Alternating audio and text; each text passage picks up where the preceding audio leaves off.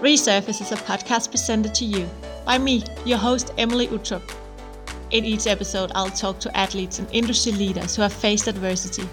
And through shared vulnerability, I'll explore the mental and emotional challenges they have faced and discover the strategies they have used to not only bounce back, but to come back stronger than ever. I want to motivate and inspire you to show your vulnerability, acknowledge your fears, and to follow your dreams.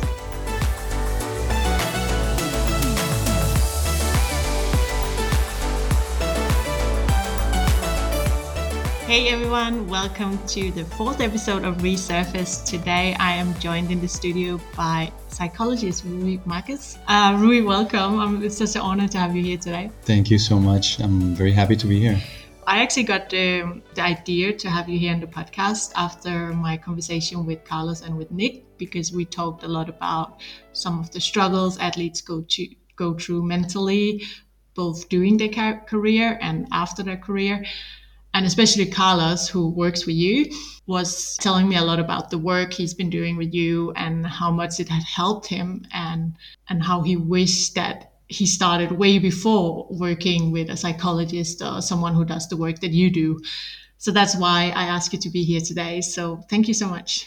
Yeah, thank you for the invitation. Lovely to be here. Rui, before we dive into all the questions that I have for you, I have a lot. I think it would be really interesting if you just want to introduce yourself and maybe tell us a bit about where your interest in psychology came from and why you're so interested in helping people and helping athletes. I think that would be really nice to hear. Absolutely. So I'm a very passionate person about human behavior. I love that area of life. And so I think that's one of the main reasons I got into psychology. It also helps that I had a really, really cool teacher back in high school. She was actually a philosophy teacher.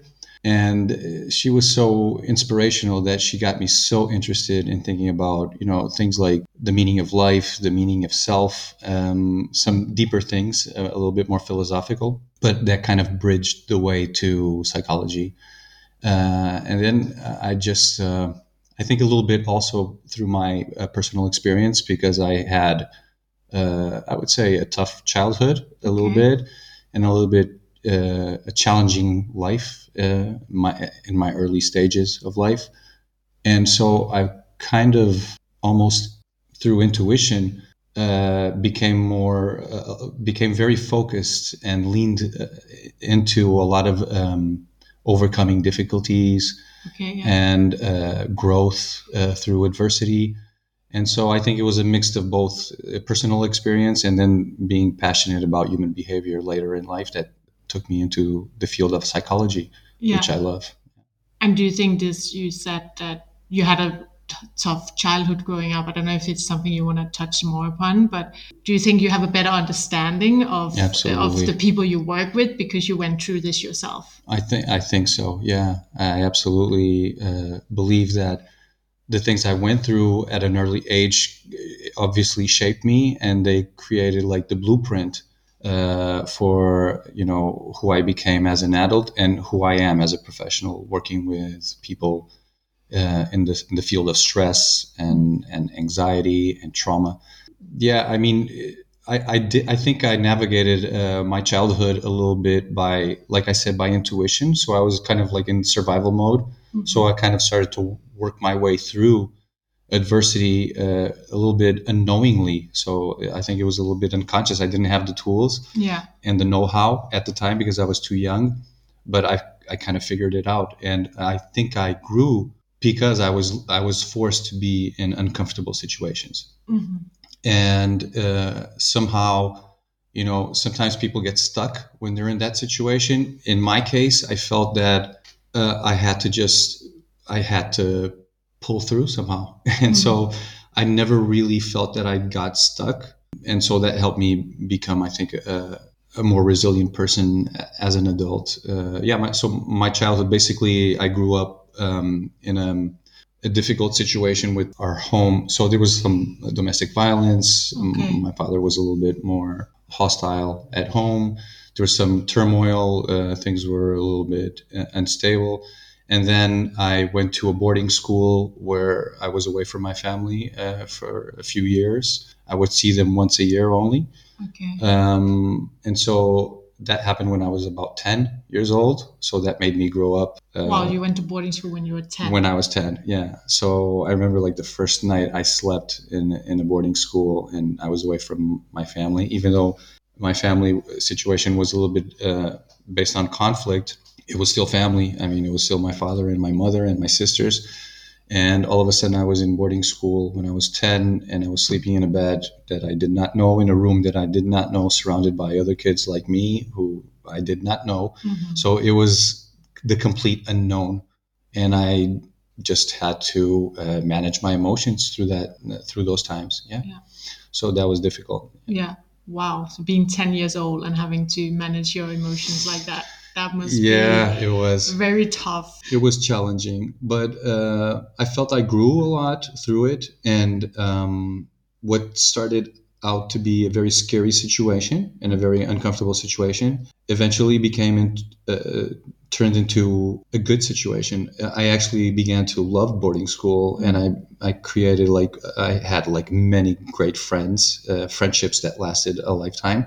They're still my friends today, and it made me become much more independent, self-taught a little bit, also more connected with my own emotions, because that's what I learned to do, because there was nobody really to talk to except to myself. Yeah. So was there, like, coming to boarding school at 10 years old, was there anyone helping you on this journey, or was it all you doing the work yourself? Mm-hmm. Or was there anyone inspiring you, or anyone you could look up to during that time? Not really, not on a personal level. So I had the emotional support from my grandparents, which I would see every weekend. So I was at boarding school, but on weekends I would go to my grandparents' house and I would stay with them, and they were very lovely people. They've both died since, but they were very important in my life. So there was a lot of care and love from them. But I think I took inspiration through actually people who I didn't know personally, but I looked up to, either through sports, movies also. Yeah. And it's funny how I had so many heroes, which were people that I didn't know personally, but they really inspired me through what they portrayed, either in fiction, in a movie, or in real life, as athletes. Can you remember any of the athletes that really inspired you as a kid? I really loved Michael Jordan. Mm-hmm. Michael Jordan was one of those athletes at the time, because I was growing up, so in the 80s. Yeah.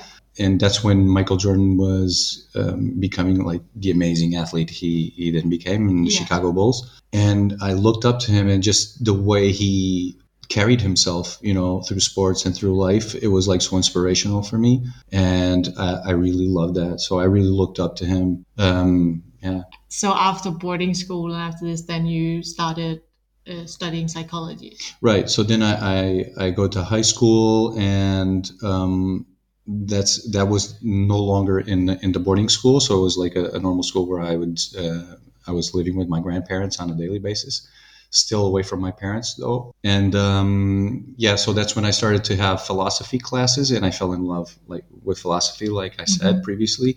And then I transitioned into psychology, where I became very passionate about psychology.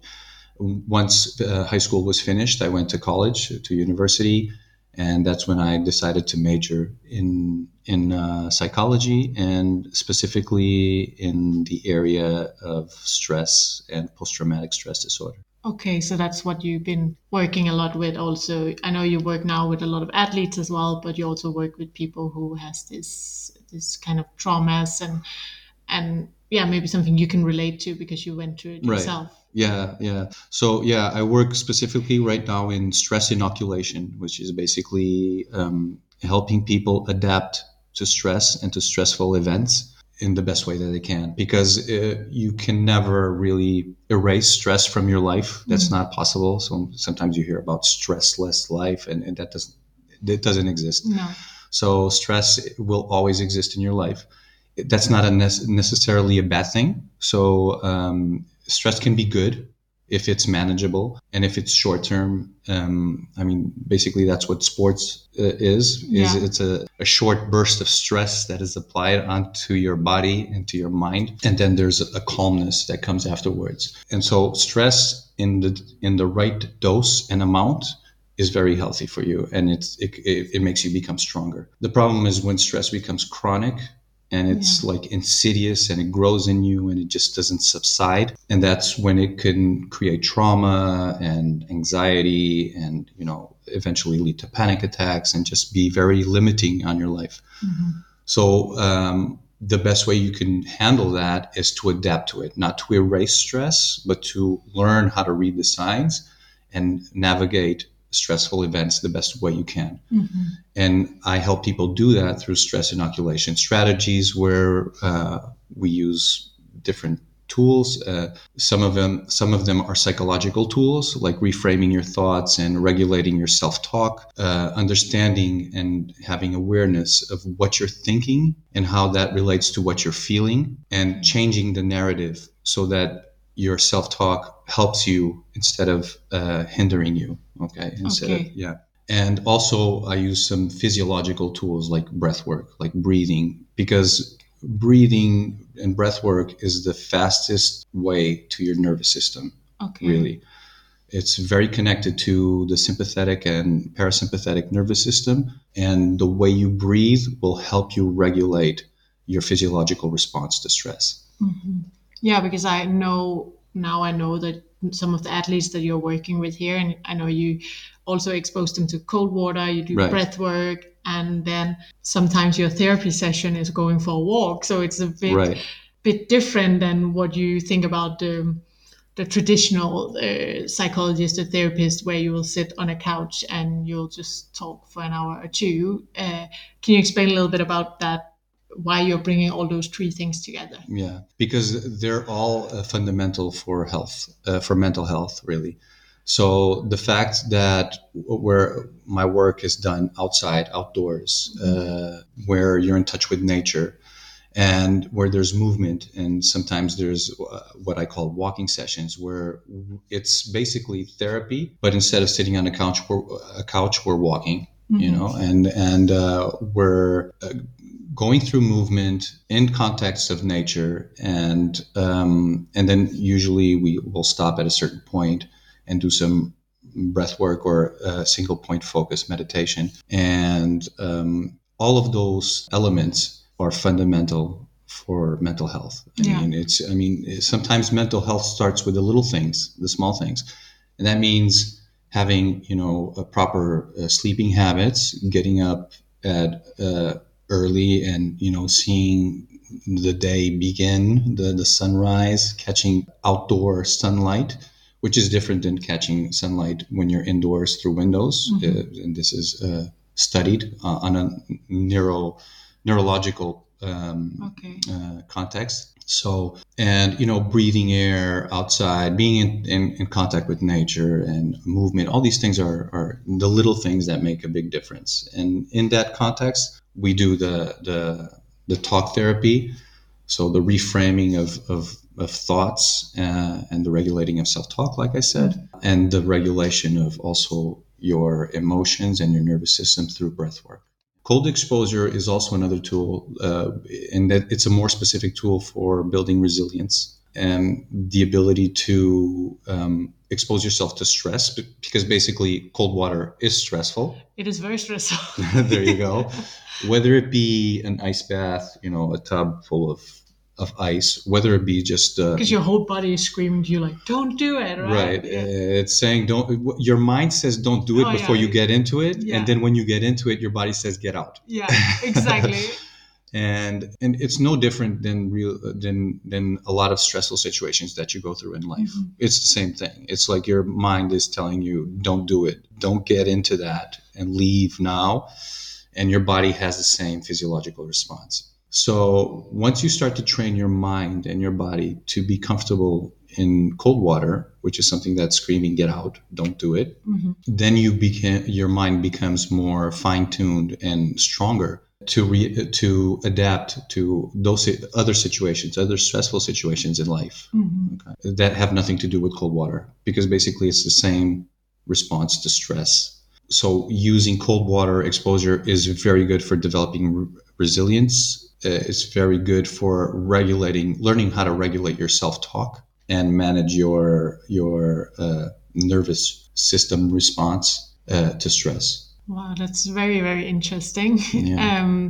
How you can use these tools that you can actually practice to then go out, like when you get exposed to it in real life, or what you say. Right. And doing that, does it also help you being aware of the signs of stress? Because that's something, I talk about in, for example, in my TED talk that you just heard, is dealing with fear or stress or Right. something like that. And one of the most important things for me was that I was aware of it myself and learning to see the signs. Is that also something you learn through this like cold water exposure? Absolutely, absolutely. I mean, you touched on a very important aspect, which I always say to the people I work with. It all starts with awareness. I mean, you can't change what you don't recognize and what you don't know. So you have to Exactly. understand, recognize it, have that awareness, and then you have the ability to change it. And so part of my work is helping people have that awareness and train that awareness and understand what's happening to them by exposing them in real time to stress in a controlled way, obviously. And I'm there with them, helping them navigate that stressful situation, but helping them understand what's happening. Yeah. What are they feeling and why they're feeling what they're feeling and what they're thinking and how what they're thinking is connected to how they're feeling. So I help them in real time do that. And once they have that awareness, just that awareness right there is a big step. And it just unblocks so many things. And, maybe the next time that they feel an overwhelming response to stress, or even if in an extreme situation, if they feel a panic attack coming, they now understand what's happening. Yeah. Instead of being completely having no idea of what's happening, and that feeling of loss of control and loss of knowledge and not understanding what's happening is actually something that creates even more stress, because you people who have panic attacks know what I'm talking about.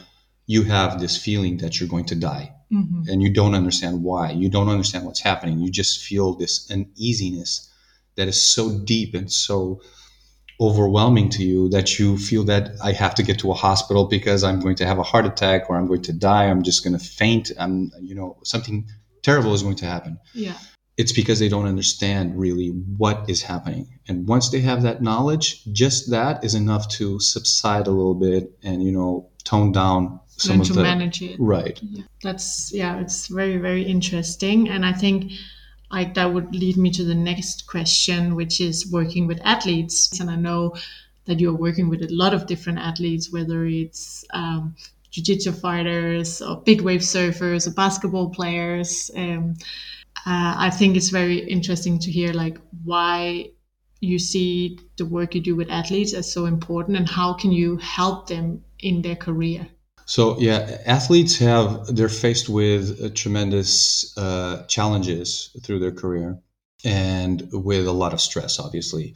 And that stress comes from different things. I mean, if you're talking about a big wave surfer, there's also the added stress, obviously, of practicing a life-threatening sport. So it's basically, when they go out there, they try to control all the factors that they can, but there's a lot of factors that they can't control. So you can't really control sometimes, what the wave is going to do. You can't completely predict what it's going to do, or how long you're going to stay under or be under a wave once you get caught inside or whatever.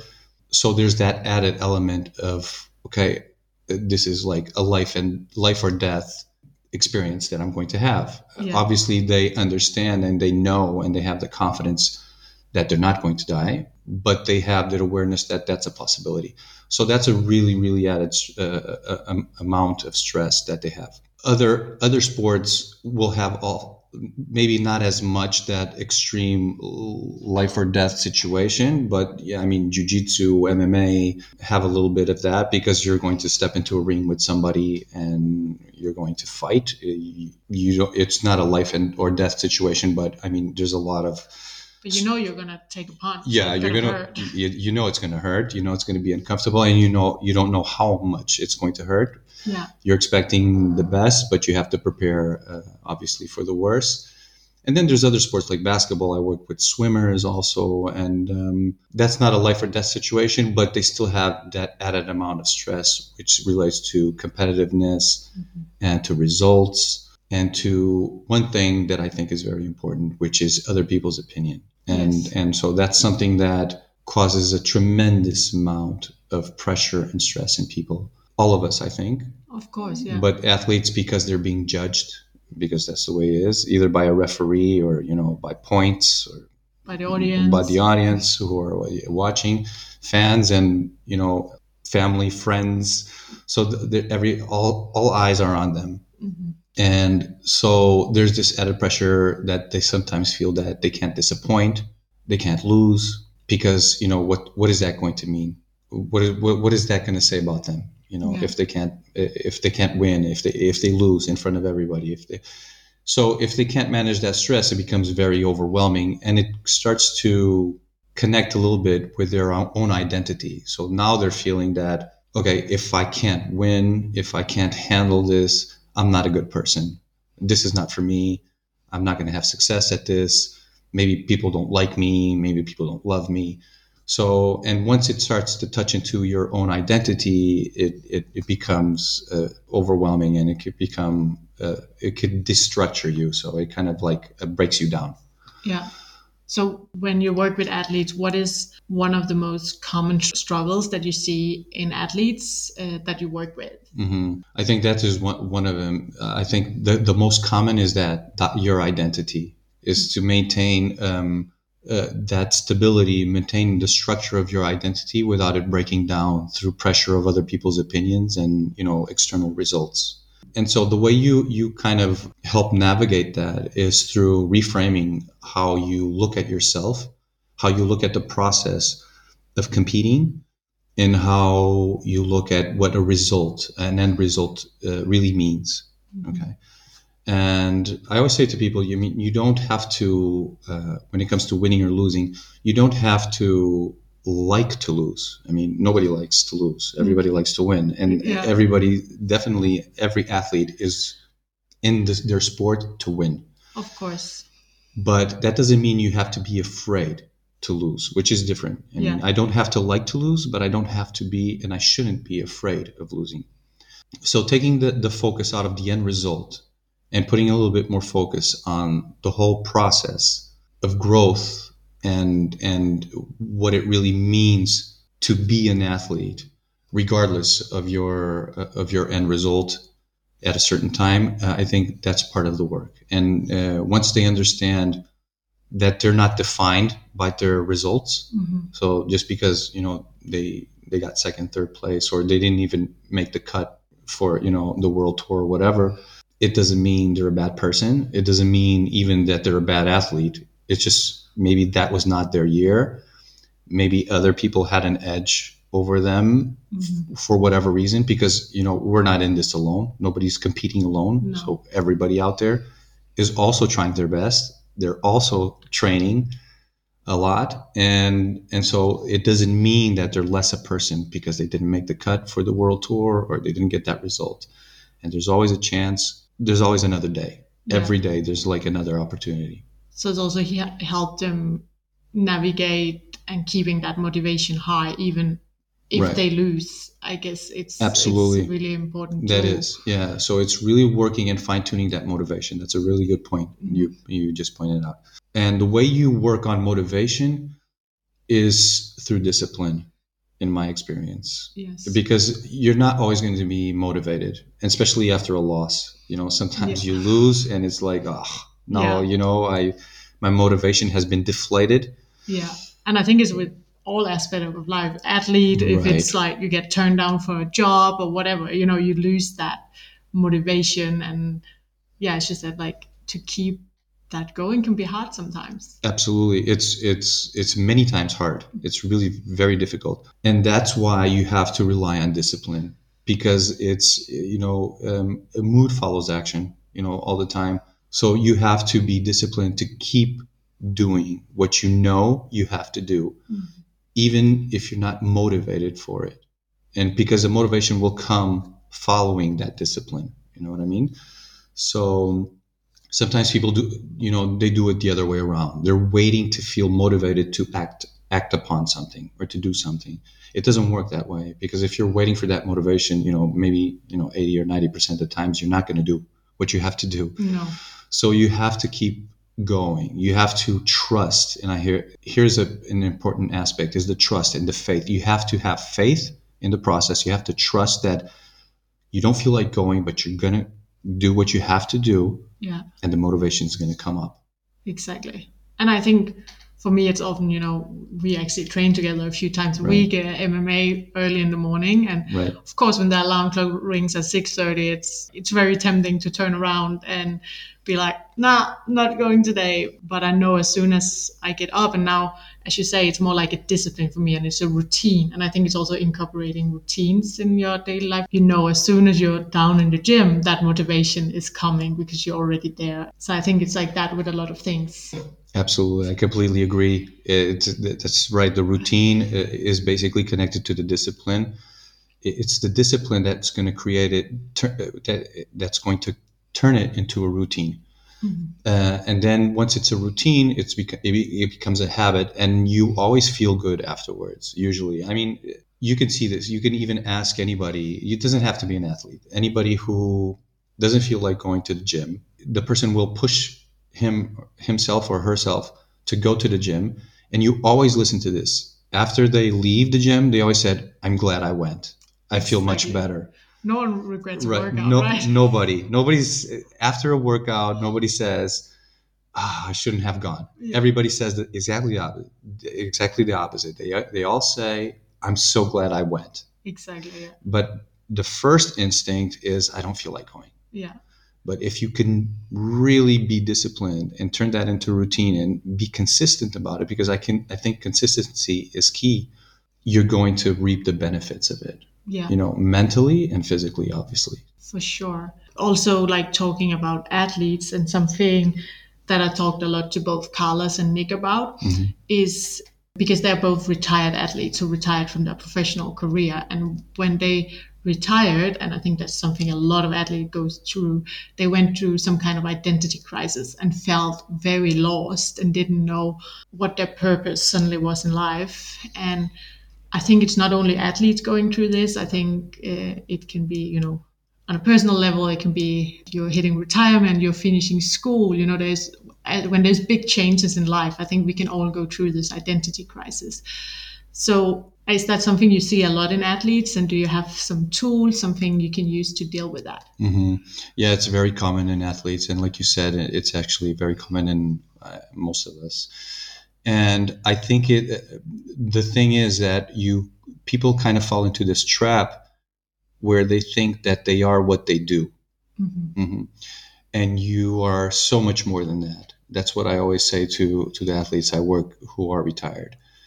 And once they understand that they are more than just, that fighter, player, surfer, whatever, that they are a person, they're a human being. They're somebody's son, daughter, somebody's, partner, somebody's parent sometimes, once they understand that there's so much more than just what they did during those 10, 15, 20 or whatever career they had, they start to unblock that. Because what happens is when you're an athlete for many years, people look at you for what you do, is for what your sport is. That's it. And it's almost like you are that athlete.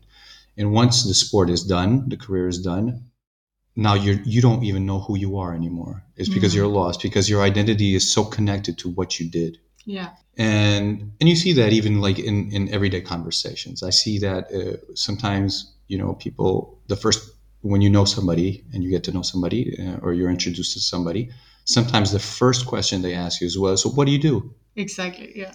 So people are just concerned with what you're doing. They're not. So there's this connection of what you're doing to who you are. It's almost like it defines you. You know what I mean? Exactly. Or It's you, actually really interesting saying that. I met this guy a while back, and he asked me, instead of saying "What do you do," he asked me, "What are you passionate about?"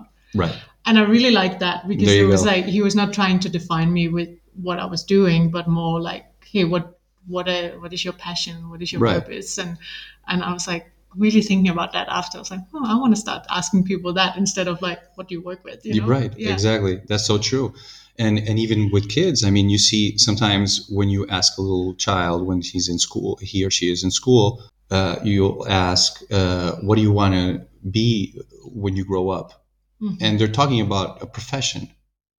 So right at a young age, you're kind of conditioning, like, who you will be is connected to what you will do. And that's wrong because you're so much more than what you just do. You Yeah. know, obviously what you do is part of you, and that's perfectly fine, but it's your identity cannot be so limited and constricted to what you do.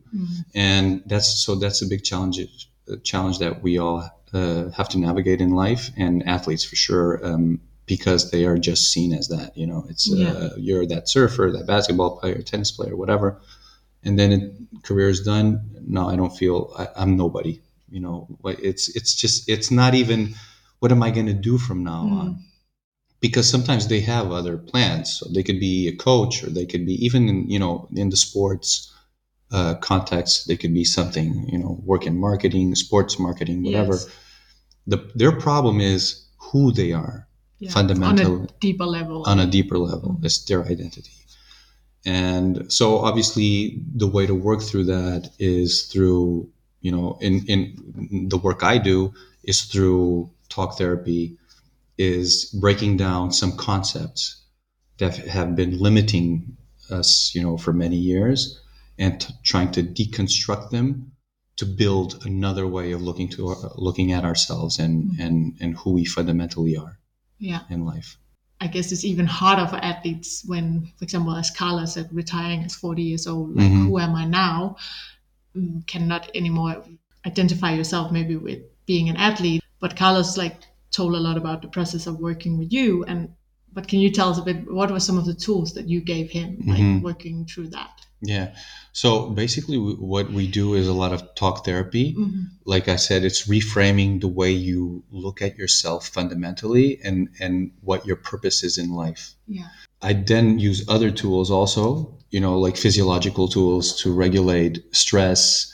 Like I said, stress is inoculation, because just the thought of you ending your career and not knowing who you are is very stressful, It is. Yeah. because yeah, it'll just break you down. So obviously there's physiological tools that we're going to practice and train to regulate also the stress, and it's because it's all connected. The way you think is connected to the way your body is going to respond, and the way your body responds is also connected to the way you think. So we work on different dimensions and different levels, but basically it's reframing the way you look at yourself and what your purpose is in life. And for that, I mean, like I said, we use talk therapy. We use a lot of journaling, which is a practice that I always try to stimulate in people, to write about, their goals in life, their dreams, their purpose, and or anything, any emotion that goes through them. I think is important for them to write down, because when you write things, and if you write it down on paper instead of like on the phone, Yeah. it's a different impact. So when you write things down, you're actually seeing your thoughts on paper, Yeah. and almost your feelings on paper, and it makes you have the ability, it gives you the ability and the capacity to actually reflect on them in a different way. Yeah. Because one thing is me thinking about things, the other thing is me putting down to paper and seeing my thoughts on paper, or even listening to myself. Like if I record myself talking and I re-listen to what I recorded, Yeah. I'll be amazed at some of the things I just said.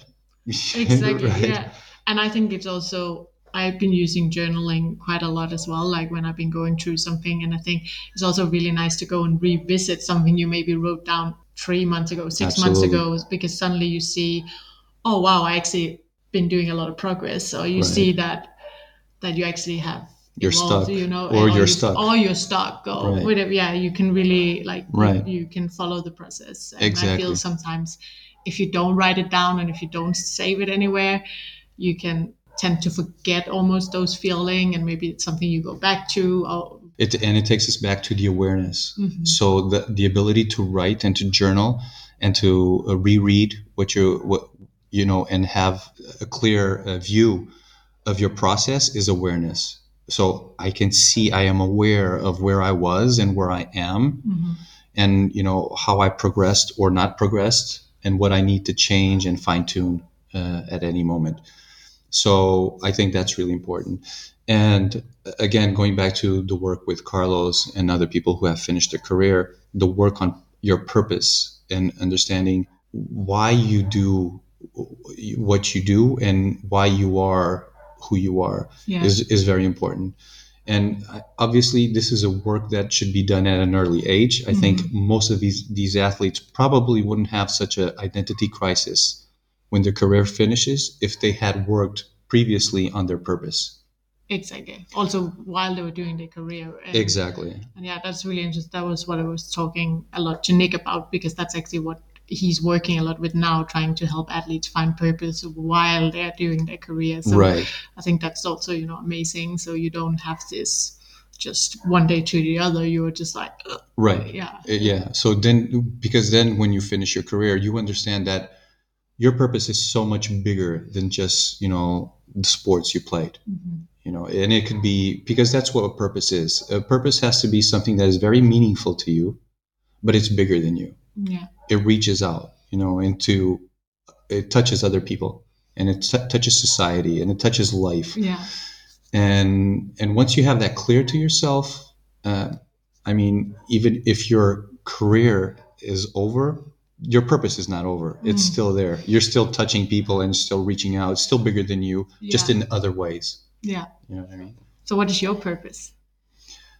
I like to say that that my purpose is to elevate people's spirits.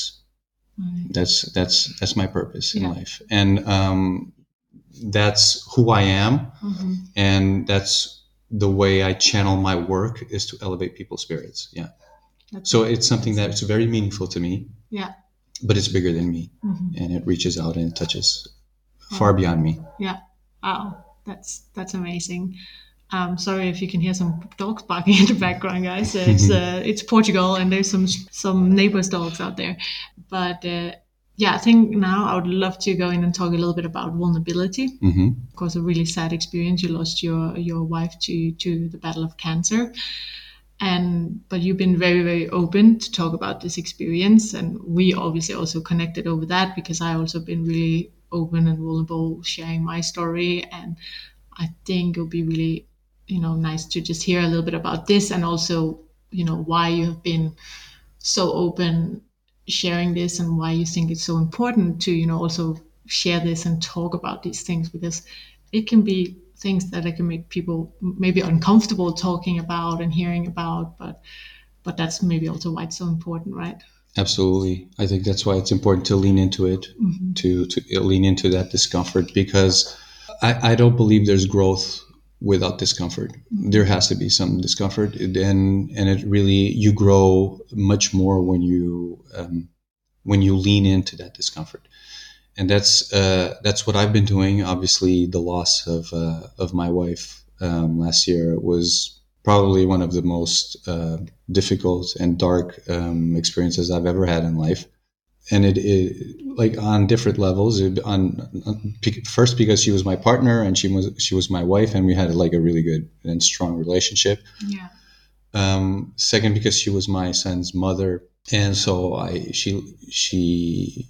my son is 12, so he lost his mother at 11, and I had to help him navigate also the loss of a mother that he loved dearly, Yeah. and it's no easy task also. But again, I think the best way to do that is at least for me, this is what I felt, is first I had to accept it. Yes. I think acceptance is a first step to unblocking a lot of things. I mean, if I get stuck in denial and in this victim type of mentality where, poor me, and why did this happen to me, and, blah, blah, blah, I'm going to get stuck, and I'm just going to be stuck in the same place all the time. So I decided very early on to first accept that she died, and that's a fact. She's not coming back, and I have to be very pragmatic about that. Yeah. Second is I have to, try to be as open about it as possible, because that's how you deconstruct it and build upon that, know. And that really helped me help my son, and me opening about it publicly through Instagram, which is something I've done, through a lot of journaling. Actually, I share some of my journal entries and other things I write specifically on the post. But when I started to do that, I felt that I was helping not only myself, because it felt very therapeutic to me to journal and to open up about it publicly. And I felt that I was helping other people. Suddenly I started to have many messages of people going through either similar situations of loss, but other people who didn't even lose anybody. Some people just lost a job, or were going through separation or divorce or whatever hardship in their life. Yeah. But they always somehow managed to extract a message of, I think, the reoccurring theme is hope and strength and resilience through my opening up and through my vulnerability, which is something that I find curious. And I always say to people, being vulnerable is not the same as being weak. So actually being vulnerable is being strong. It's being so strong, isn't Exactly. it? That's something I also learned. It took me a long time to learn that, but right. Yeah. And so that's what I understood, and and my opening up and being vulnerable about this situation. I've never had a message that somebody would say, "Oh man, you're being weak." It's quite the opposite. Everybody's like, "Oh my God, you're so strong. Oh my God, how are you? I mean, you're amazing, and that's so inspirational. And thank you so much." And again, it goes back to my purpose. So it's very meaningful for me and to me what I'm doing, but it goes beyond me, and it's touching other people's lives too. And so it's been very helpful on both levels, personally and for others. And I think that's the thing with vulnerability, right? When we are able, as you say, to show the strength of vulnerability, we are also able to connect with people on a different level. Absolutely. And I feel like the connections that we make, the friendships, or if it's a message on Instagram or whatever, it's just so much deeper and so much it's just like it just feels like a better connection, if that makes sense. Yeah, it makes a lot of sense. That's exactly what I feel, Emily. Yeah. And again, going back to the victimization and not putting myself in the victim seat, that was very important too, because when you put yourself in a victim type of situation or mentality, you start to feel hopelessness, and you start to pity yourself. And none of these emotions are going to help you. Actually, they're going to freeze you, and they're going to make you become stuck in a place that you don't want to be, with feelings that you don't want to be, and that they're not going to help you do anything. So, and again, I had to be very pragmatic about this and understand that I'm not a victim of anything. It's just life has death in the formula. So life is also about death. It's the circle of life. And I wish she wouldn't have died. That's the truth. Of course. But she, like so many people, she died. And I'm not a victim, because, it happens to everybody all around the world. People die every day, of every age, gender, every part of society, in every country in the world, people are dying at every second. And so it's not something that only happened to me. It's not like I'm a victim of anything. It's just a fact of life. And it's too bad that it happened, but it happened. Yeah. Wish it didn't, but it happened. And now I have to move on and keep living and loving life. Yeah. The best I can, because the fact that she died is something that obviously saddens me, but it doesn't mean that I have to die with her. No.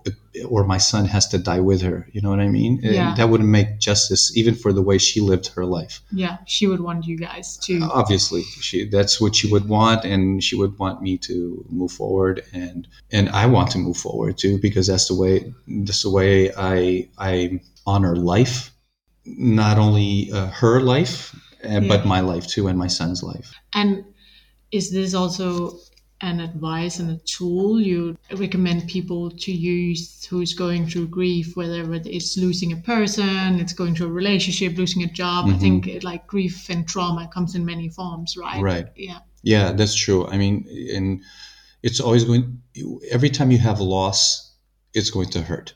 You know, whether it be losing a job, a partner through a divorce, or a partner through, or a friend, through death. Losing something you love will hurt you. Period. That you have to understand that, and that's okay, because that's a normal thing to feel, is hurt. Yeah. Because who wants to let go of something that they love? Nobody. We want to hold on for as long as we can to something we love. Unfortunately, it's not possible to grip some things in a way to hold on for it forever, because that's not how it works. So I think acceptance is a big step. Yeah. To understand that, okay, sometimes we win, sometimes we lose, sometimes we lose things that we love. That's hurtful, but it happens, but life can go on. And I think some people are able to navigate these difficulties by themselves, but other people need help. Yeah. So, and I think asking for help is a very brave and strong thing to do. It's not weak at all. And I think that sometimes people have a perception that asking for help is showing weakness or inability to cope with, and it's not. It's quite the opposite. You have to be very aware of your limitations and be very brave and strong to reach out and ask for help. It is. And I think you can say a lot about social media, it's good, it's bad. And I think we talked about that before as well. But for me, one thing I think is really nice is that we all learn a little bit more about mental health and being aware that, it's okay to see a therapist and all these things, because I think just 10 years ago when I was going through my trauma, it was being, so young as I was, it was not something I saw as, normal, that seeing a therapist. I was like, no, but I'm not crazy, but that view of that have changed so much over the last 15, 20, like 15, 10 years. And I think that's one of the amazing thing that maybe like social media and stuff like that have helped, that even people who are teenagers get to see that this is a normal thing, that we all need help. We cannot go through this alone. Obviously, I mean, I think that's very important. Yeah, to search for help and understand that mental health is a very important part of our lives, and we're not always healthy mentally.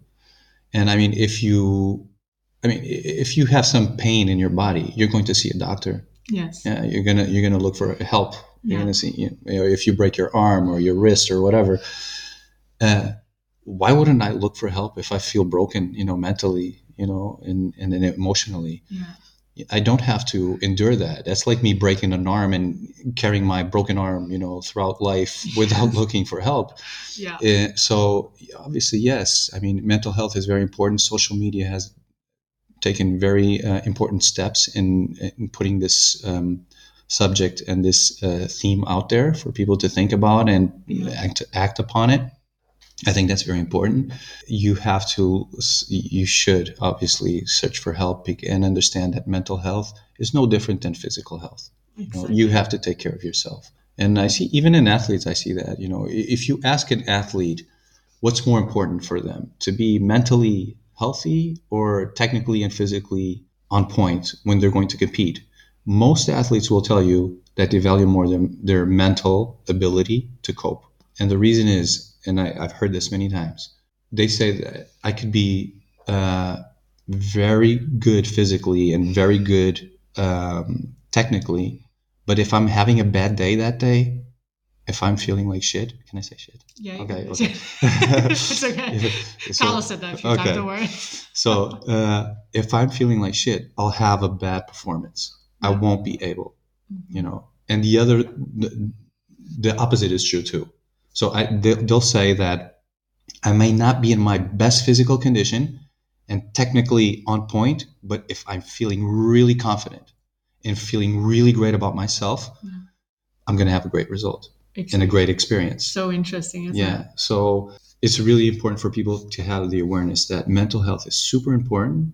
And sometimes we could manage things on our own, but a lot of times we can't. And when we can't, I think it's very important to search for help. Yeah. And ask for help. And it's okay. And that prioritize your mental health, right? And do little things every day, maybe that helps you, whether it's talk to somebody or doing like some kind of routine. And I think that's something I ask everybody who's been on the podcast, what they do every day for their mental health, or do you have a routine, something you practice to like that is for you and for your mental state? I do, and it starts exactly like you said. I mean, with little habits, little things that make are part of my routine. So I get up every morning early. I like to see the sunrise, so I put myself outside. I get myself outside. Usually, I'll go for a run or a walk, depending on how much time I have, and but usually it's a run. It doesn't have to be a long run. It's a short run. It's to get my my blood pumping, my heart rate a little bit up, and then I go for a cold dip, usually in the ocean when I can. If I can't do it in the ocean, I'll do it in a pool. If I can't do it in a pool, I'll take a cold shower. But I expose myself to cold water every single day. There's no stopping. There's no stopping. I adapt. I always there's really no excuses. No. I find always solution, and I try to adapt the best I can. Mm-hmm. And I journal every day, and I meditate regularly. I wouldn't say every single day, but I have this rule, which is I never miss twice. So, which means if I don't meditate today, I make a point of meditating tomorrow for sure. So that it doesn't become a habit not to meditate. Okay. And what does that give you? Meditation. I mean, the whole routine. The whole routine. It's like I say, it's mood follows action. Every time I do this, when I finish doing it, I feel reinvigorated. Mm-hmm. I feel good. Yeah. I feel like I'm alive and that I'm living, and I feel this energy to just do what I have to do that day. And sometimes things are going to go my way, sometimes they're not. But what happens is when they go my way, I'm super grateful that they did, and I'm super happy. If they don't go my way, I have the ability to cope with that and adapt to that, and it doesn't bring me down as much as it would have if I didn't have that routine. So yeah. So that's because it's funny. Everybody who I ask this question, they actually always tell me their morning routine. Right. So I guess a morning routine and starting the day in a good way is something that's really important for people and for their mental health, and to feel strong from, and kind of as Carlos says, like I win the day from the beginning, That's true. Yeah. And that's very well put by Carlos. Exactly. That's it. This is a morning routine that I make a point of doing it like in the first early hours. And that sets me up for the day. And that's just like Carlos says, I start winning from the beginning. These are things that they're under our control, really. I wouldn't say everybody, but some people have, work shifts and probably don't have the ability to wake up early and go to bed early. And obviously not everybody has the same possibility, but, most of us do. And we have the ability to control these things. These are factors that we can control. And it all comes down to a choice. Yeah. So when, your alarm clock goes off, or even if you wake up naturally without an alarm clock, you have a choice on top of the table. In that moment, I stay in bed and I sleep a little bit longer, or I get up and I go get it. And I start my routine. Yeah. And that choice is mine. So I have to be aware that I have that choice. It's nobody's choice but mine. And that with that choice comes tremendous freedom, and also responsibility. But it's good that we have responsibility. Yeah. I wouldn't want to live in a situation where I don't have freedom or responsibility over my own actions. So it's good that I have that responsibility and that freedom of choice. Yeah. And I choose to do what works for me. That's so great. Well, I feel like I could sit and talk to you for hours. Like there's so much to unpack, and like when it comes to the mind and mental health and psychology, but here in the end, is there anything else you'd like to add? Something you feel like we haven't got around? Yeah, maybe I would just like to. I mean, it's not anything that we haven't talked, but I would like to again point out the importance of opening up and understanding that it's okay to be vulnerable and for reaching out for help. Nobody does it alone. No. I certainly don't do it alone. I have friends, I have family, I have a support network, and I'm connected, to the people around me and to the world. And I use that connection, for me. And that means, helping others and feeling that people are grateful for me or for having me in their lives. But it also means for me reaching out and asking for help, and for me being grateful for other people being in our life. So it's a two-way street. And so, if you feel that you need help, reach out. There's going to be people that are going to help you, and they're going to be happy to be helping you, and you're going to be happy to be helped. Yeah, and you'll be surprised how well received that will be from whether your friends, your family, if you want to see a psychologist or whatever it is. I think it's a very good point that Absolutely. that people want to help. Right. Yeah. Right. And no, I think it's been such an interesting conversation. I really, wow, so many great things. And if people who are listening would like to, hear more about you or follow you, I know, like as you say, you use a lot your Instagram to also write about your vulnerability, how you're feeling, how you're dealing with stuff. Where can people find you, and how can they follow your journey? Yeah, so they could follow me on Instagram. I usually use mostly Instagram as a social network to share my story and my work. I have a personal account which is _Rui Marques. It's all together. It's RUIMRQS without the U and the E. I'll put the tags in the description as well. Right. That's my personal Instagram, and then I have my professional account, which is reframe_PT. Okay, great. Well, I'll put all the handles in the descriptions. And then I just want to say thank you so much for joining us and for giving us all these great tools and for sharing your journey. Thank you, Emily. It was a pleasure to be here, and I'm very happy I was able to share this time with you. Great. Well, thank you so much for listening.